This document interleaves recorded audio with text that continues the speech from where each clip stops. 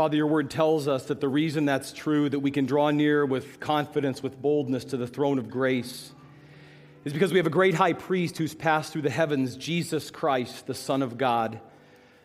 And Father, the reason we're here tonight, what we're here to remember is that Jesus passed through the heavens by way of the cross, that he was exalted to the highest place because he took the lowest place, the place of a servant, the place of a slave.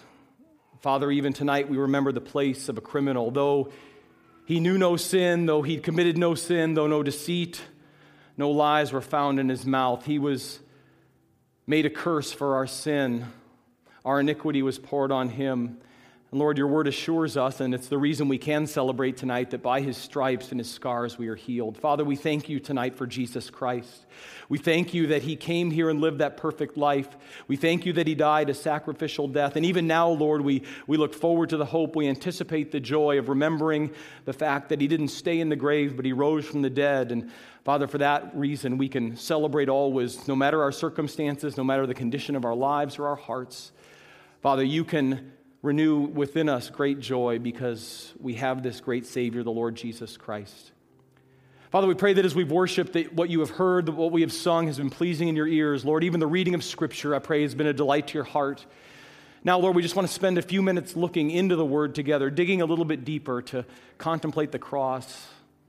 Father, my prayer as we do that, as we've had wonderful opportunity to prepare ourselves already, is that you would now come and be our teacher.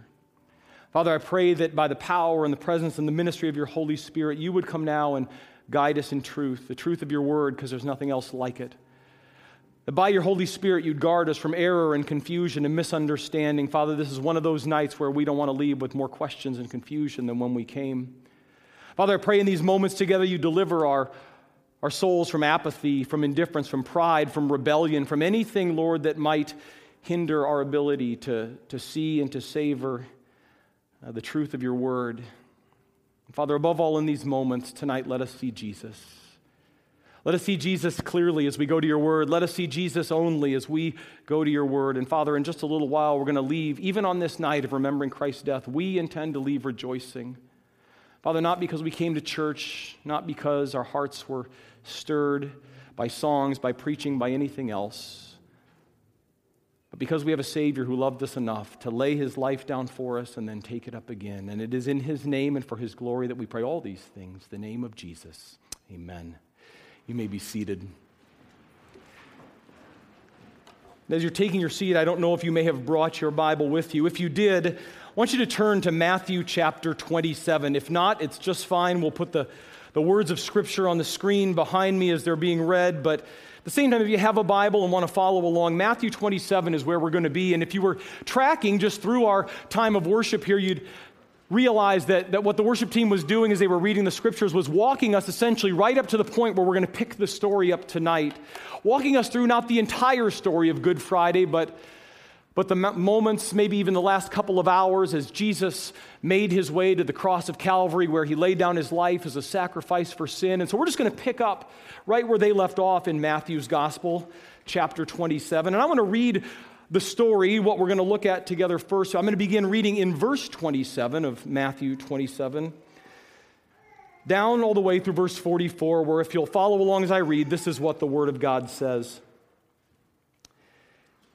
It says, then the soldiers of the governor, that governor being Pontius Pilate, took Jesus into the praetorium, that was Pilate's Roman headquarters, and they gathered the whole Roman cohort around him. They stripped him, Jesus, and put a scarlet robe on him, and after twisting together a crown of thorns, they put it on his head and a reed in his right hand, and they knelt down before him and mocked him, saying, "Hail, King of the Jews." They spat on him, took the reed and began to beat him on the head.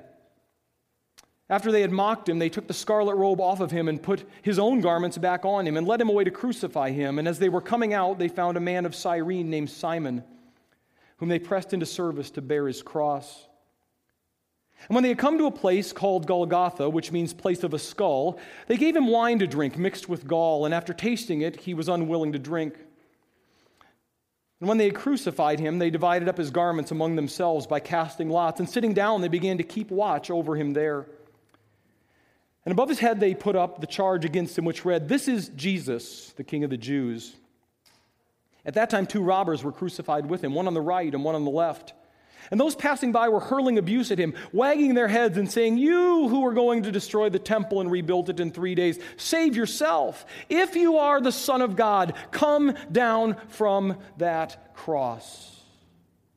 In the same way, the chief priests also, along with the scribes and elders, were mocking him and saying, "He saved others, cannot save himself.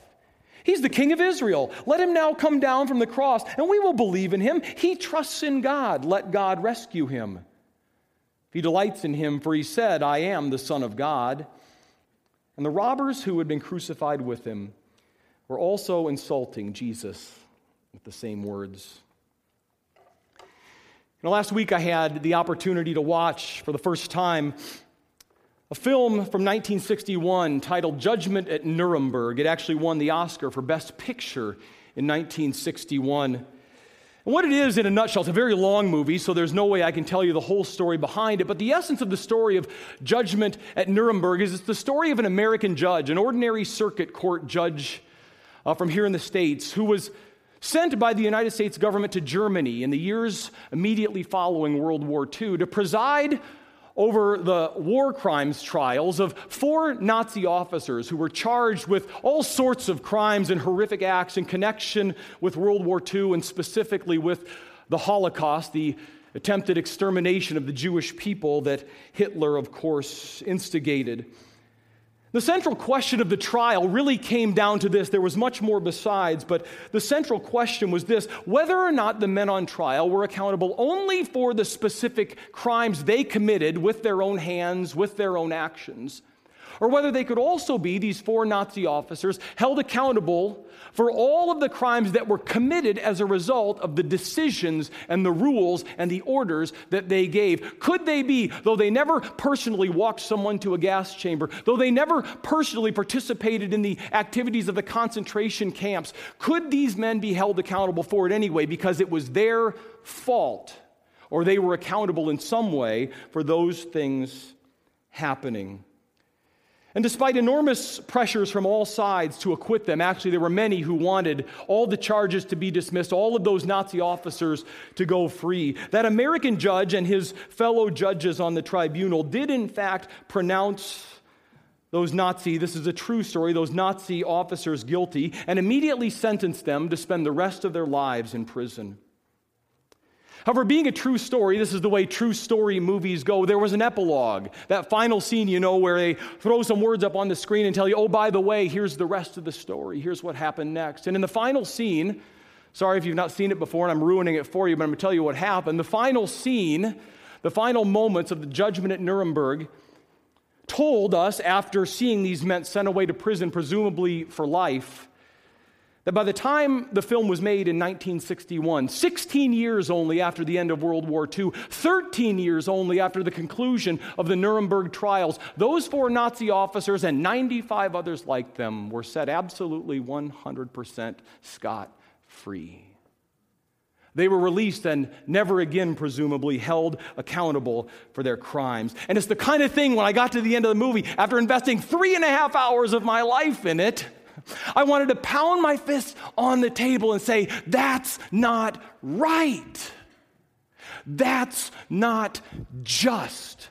People should not be allowed to get away with things like that." Because the fact of the matter is this, that while all of us perhaps, and certainly the world around us, our definition of exactly what justice is may vary, we all expect it. We all insist on it. We all crave justice to be served, and we certainly despise injustice.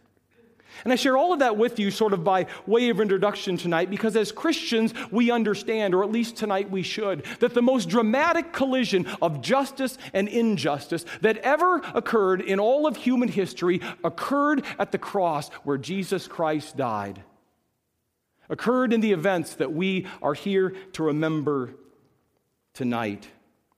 Because from God's point of view, what happened to Jesus at the cross was the greatest act of justice that's ever occurred on planet Earth, as all of our sin was dealt with by Christ. God, the Bible says, hates sin. He cannot stand it in his presence. And the fact that we are sinners, even in the tiniest degree were that possible, makes us absolutely unacceptable in his sight. But yet he loves us and wants a relationship with us. And so in order to have that relationship with us, something had to be done about our sin. Justice had to be served, and Jesus took it. God poured out all his wrath and all his judgment on sin so that we could go free. God's solution to our sin problem, we understand, was the cross. Romans 5, 8, and 9 says that God demonstrates his own love for us in that while we were still sinners, Jesus Christ died for us. And having been justified by his blood, we are saved from the wrath of God. So in a sense, what happened at the cross was the greatest act of justice ever in human history. Justice was served. Our sin was forgiven. But in another sense, from another perspective entirely, but at the very same time, the way in which what happened there went down, the way in which Jesus paid the price for our sin on Good Friday, to human eyes, was the most unjust thing that's ever happened in human history. The way he was treated, the way that he suffered. It was the most as unjust a thing as has ever happened here on planet Earth. Because if you simply walk with me for the next few minutes back through the first few verses we read, the first thing I really want to draw your attention to, and there's three simple things I want to show you in this story tonight. The first thing I want you to take note of with me, and if we can together just sort of soak and absorb them, are all the injustices that Jesus did suffer in just the span of those verses I read. Let me tell you again, just as we walk back through them together, what it said. Going back to verse 27 where the reading began, it says, the soldiers of the governor, these would be Roman soldiers. Roman soldiers who were known, whose reputation for vicious mockery and mistreatment of prisoners was no secret. It says they took him, Jesus, into the praetorium, gathered the whole Roman cohort around him. If the whole cohort was present, that would have been 600 men. And what does it say? They stripped him. They put a scarlet robe upon him, mocking his claim to be a king. They wanted to make him look like an emperor. They wanted to dress him up so they could play games. This is the sort of thing that Roman soldiers used to do. And after twisting together a crown of, we know, thorns, they put it on his head and a reed in his right hand, and they began to kneel down before him and mocked him, saying, "Hail, King of the Jews." They spat on him. They took the reed that was in his hand and they began to beat him on the head. And after they had mocked him, they took the scarlet robe off. Now think of that after all Jesus had been through, the beatings and the lashings and the scars and the wounds on his back, and they're putting a cloak on it and ripping it back. You know what it's like to pull a Band-Aid off an open wound? Over and over again, they're putting it on and tearing it off of Jesus' back. It says, they put his own garment back on him and led him away to crucify him. And there's a little scene where he's so wounded he can't carry his own cross. Simon of Cyrene is pressed into service instead. Verse 33 says, when they came to a place called Golgotha, which means place of a skull, they gave him wine to drink mixed with gall. And after tasting it, he was unwilling to drink it. And the reason is that gall, the historians tell us, was a bitter herb, sometimes poisonous, that had been stirred into the drink. So what appeared in the moment to be an act of mercy, of kindness, just quench his thirst, ease his suffering for a moment, was actually meant only to increase his torment. They only wanted to make what was happening to him worse. And when they had crucified him, they divided his garments among themselves by casting lots. And sitting down there, they began to keep watch over him. They were only waiting and watching for one thing, right? When's he going to die? How fast will it happen? And they callously just played games at the foot of the cross, waiting for Jesus Christ, the Son of God, to expire. Verse 37 says, and above his head they put up the charge against him, a placard, a board of some kind. This is Jesus, the King of the Jews. Now that was standard Roman practice. When a convicted man was nailed to a cross, they would typically put a board above his head, listing the charges as if to say to the world, if you do that, you get this. But what I didn't know, I knew that before. What I didn't know is that, and I just learned it this week, is that generally speaking, many times what would happen first is that as that convicted felon, that convicted criminal, in this case Jesus, went to the cross, that sign would first be hung around their neck. So as they walked through the streets on their way to Mount Calvary, everybody could see it, everybody could be warned, and they could mock, and they could shame and humiliate the one who was on his way to die. fact, by my count, as I walk back through just these 11 verses, there are no fewer than a dozen distinct acts of injustice that were inflicted upon Jesus as he made his way to the cross. Remember, all these things we just looked at happened after the night before he'd been betrayed. Betrayed by one of his own friends, and then spent an entire sleepless night being shuttled back and forth from one sham trial to another, enduring vicious beatings at the hand of his captors in between. This is after all of those things had happened, after he'd been nearly flogged to death. Injustice upon injustice upon injustice. And we look and say, what do we say? That's not right. That shouldn't happen, particularly when we understand who the Bible tells us this was. Because who does the Bible tell us all these things were being done to? The Lamb of God, the Son of God, Lion of the tribe of Judah, Emmanuel, that is God with us, the Lord of glory, the bread of life, the light of the world, the true vine, the friend of sinners. That's who all these things were being done to. That's who was on the receiving end of such horrific injustice. And yet, as wicked and as vile and despicable as all that was, the second thing that we haven't seen yet, the second thing I want to show you is in the next couple of verses, the accusation that hurt most. Because all of that physical suffering and all of that torment and mockery, I think was nothing compared to what happened in the next few verses. Which is what we're told, if I can just read them again in verses 39 and 40, that after he'd been hung on the cross and all these other things would take place and everybody's just sitting around waiting for him to die, we're told that those passing by, just everyday, ordinary people, going about their business, doing their thing, no vested interest perhaps at all in what was happening, they were wagging their heads and saying, "You who are going to destroy the temple and rebuild it in 3 days, save yourself if you are the Son of God and come down from the cross." Now think. Just take a moment and think about that. Because he was the Son of God, wasn't he? He was, in fact, the Son of God. And you know what? He really could have come down from the cross if he wanted to. He really could have come down and shown them who he was. He really could have come down and brought the whole thing to a halt. He really could have come down and said, "Enough of this. I don't deserve any of this. And I'm doing this for you."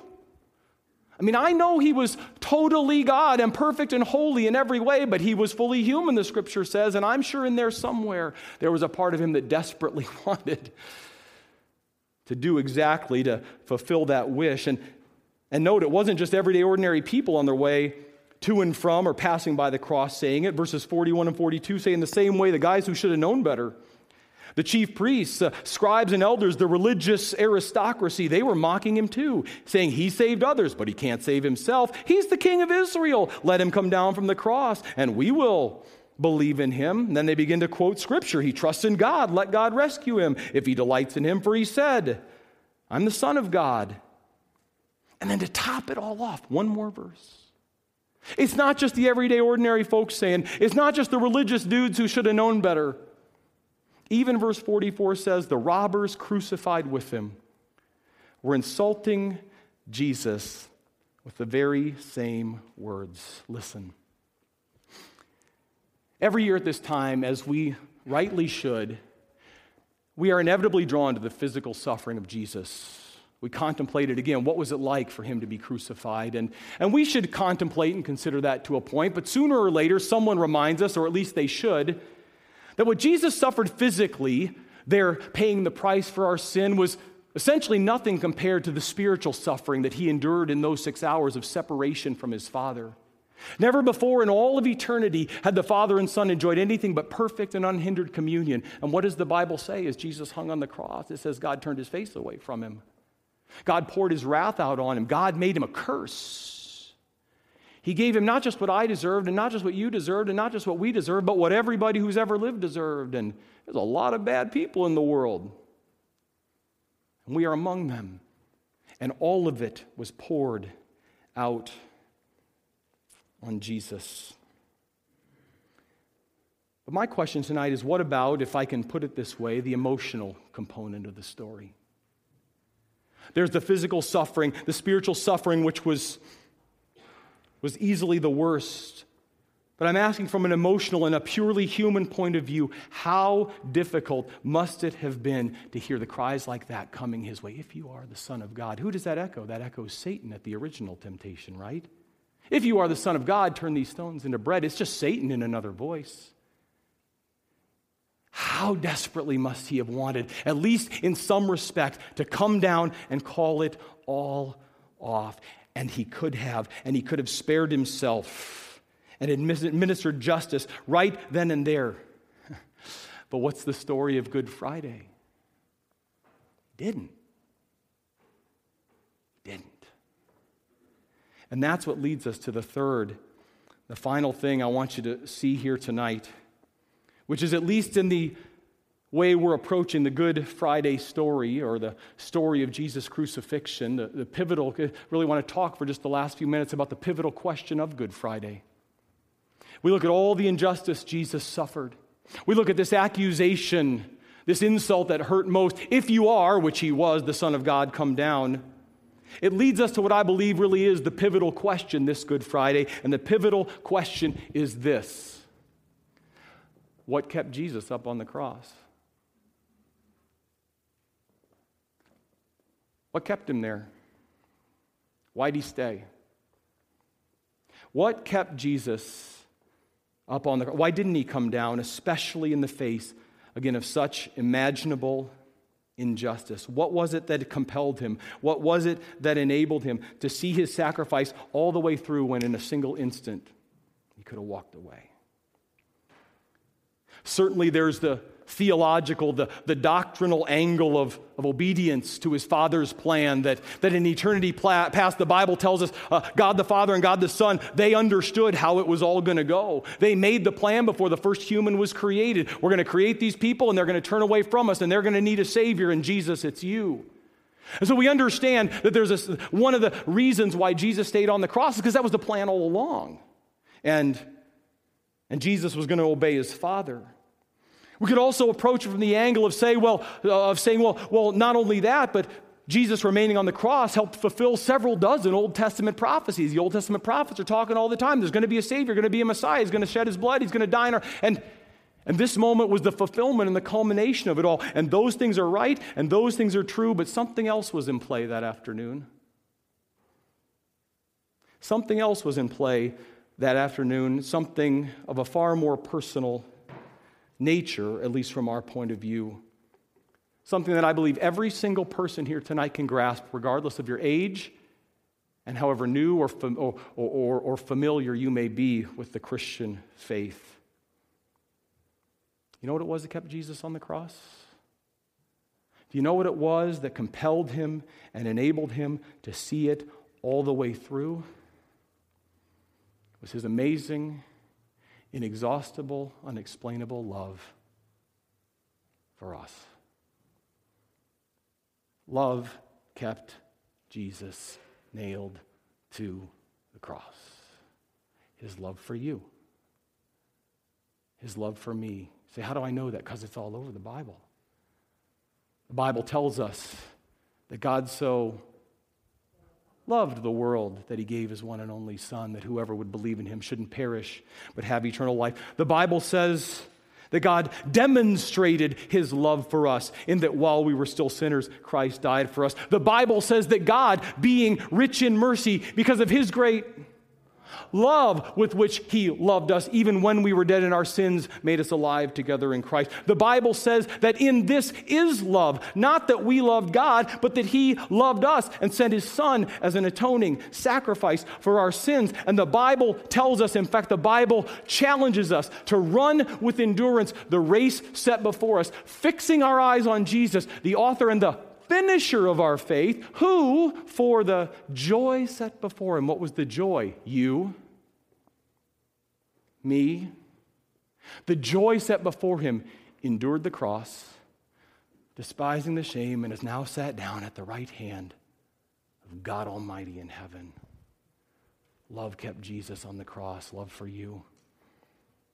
and love for me. In fact, that is the big idea of the message this Good Friday evening. That while our sin sent him to the cross, his love kept him on the cross. Jesus' love for us kept him on the cross. He literally and he truly loved us to death. And so tonight, as we culminate our Good Friday service in communion, as we always do, we always should, and men, if you want to begin to just get the elements ready, as we turn our hearts and our attention to communion, that there are many things we could meditate on, many things just as valuable and as important as this, but I would invite you to meditate on the great, incredible love that God has for you. The great, incredible, infinite love that kept Jesus on the cross in our place. And in just a moment, I don't want the men to come yet, but in a moment they're going to come distribute the elements, and I'll ask as always that you hold them till we've all been served. But as always, you're going to have a couple of minutes to sit and think. The elements will be passed, we'll sit in quiet, the music will play, all that familiar stuff. And I know that sometimes we don't know what to do with those minutes, right? We kind of sit and wait, and everybody done yet, hope nobody drops something and all the rest. But I want to give you a very specific invitation. As the elements are passed and as you hold them in your hands waiting, I really think, I'm going to at least suggest that there are three ways we can respond to this message. Not my message, but the message of the Scriptures, the message of the gospel, that it was love that kept Jesus hanging on the cross. There are three possible ways to respond to Jesus' sacrifice for you tonight. And to make it easy, they all begin with G, and I'm going to put them on the screen so you don't miss them. First possible response for some of you here tonight is one of guilt. You hear what I've said, the message of the gospel. You're a great sinner, Jesus is a great Savior, and it's only by grace through faith in Him that you can be saved. And that churning you feel in your heart right now, some of you, a few of you perhaps, it's called guilt. And it's the Holy Spirit of God saying you need a Savior. You need to repent of your sin. You need to call on Jesus for salvation. In these next couple of minutes, that's what perhaps some of you need to do. Let the guilt of your sin compel you to Christ, to the cross. Second possibility is not one of guilt, but one of grief. Why grief? Because some of us here tonight, we already know Jesus Christ. And yet, truth be told, you're a long way from Him. You've been going your own way, you've been doing your own thing, you've been hiding out, secret sin, holding back. I know everybody comes and smiles on Sunday morning. We aren't all telling the truth. The Bible says that there is a godly sorrow that leads us to repentance. And tonight you may know Jesus, but you're far from Him. These next few minutes are your opportunity. What did we just sing a little bit ago? To come running home. Jesus, I love you, I trust you, I believe you, but I've been so far from you and I'm ready to come back. Let grief over your sin lead you back to the cross. And then there's a third possibility. It's the one I hope is yours tonight. It's gratitude. It's simply over the next couple of minutes to say, thank you, Jesus, that you love me. That you loved me to death. You loved me enough to stay on the cross. And tonight I simply say thank you, though it will never, ever be enough. So men, if you would come forward and begin to distribute the elements again, let's all hold them together. Don't respond to what I've said. Respond to what the Spirit is saying to your heart. And in a minute, we'll take the bread and the cup. 1 Corinthians 11:23, Paul says, "For I received from the Lord that which I also delivered to you. The Lord Jesus, in the night in which he was betrayed, took bread. When he had given thanks, he broke it and said, 'This is my body, which is for you. Do this in remembrance of me.' In the same way, he took the cup also after supper, saying, 'This cup is the new covenant in my blood. Do this as often as you drink it in remembrance of me, for as often as you eat this bread and drink the cup, you proclaim the Lord's death until he comes.'" Let's drink together. Father, we thank you tonight that you bring this time around for us each and every year. You bring us to Good Friday, where we remember what really happened 2,000 years ago, that the perfect, spotless, holy Son of God laid down his life for people like us. Father, we thank you that he loved us that much, that you demonstrated your love for us in that way, and that all you ask us to do is respond and receive it in humble, repentant faith. And you promise us salvation forever and so much more besides. Father, may we take with us tonight as we go from here an understanding, a deeper appreciation of what Jesus did, but much more than that, a deeper love for who he is and for what a joy it is to belong to that risen Son of God. Thank you, Father, for this time. In Jesus' name, amen.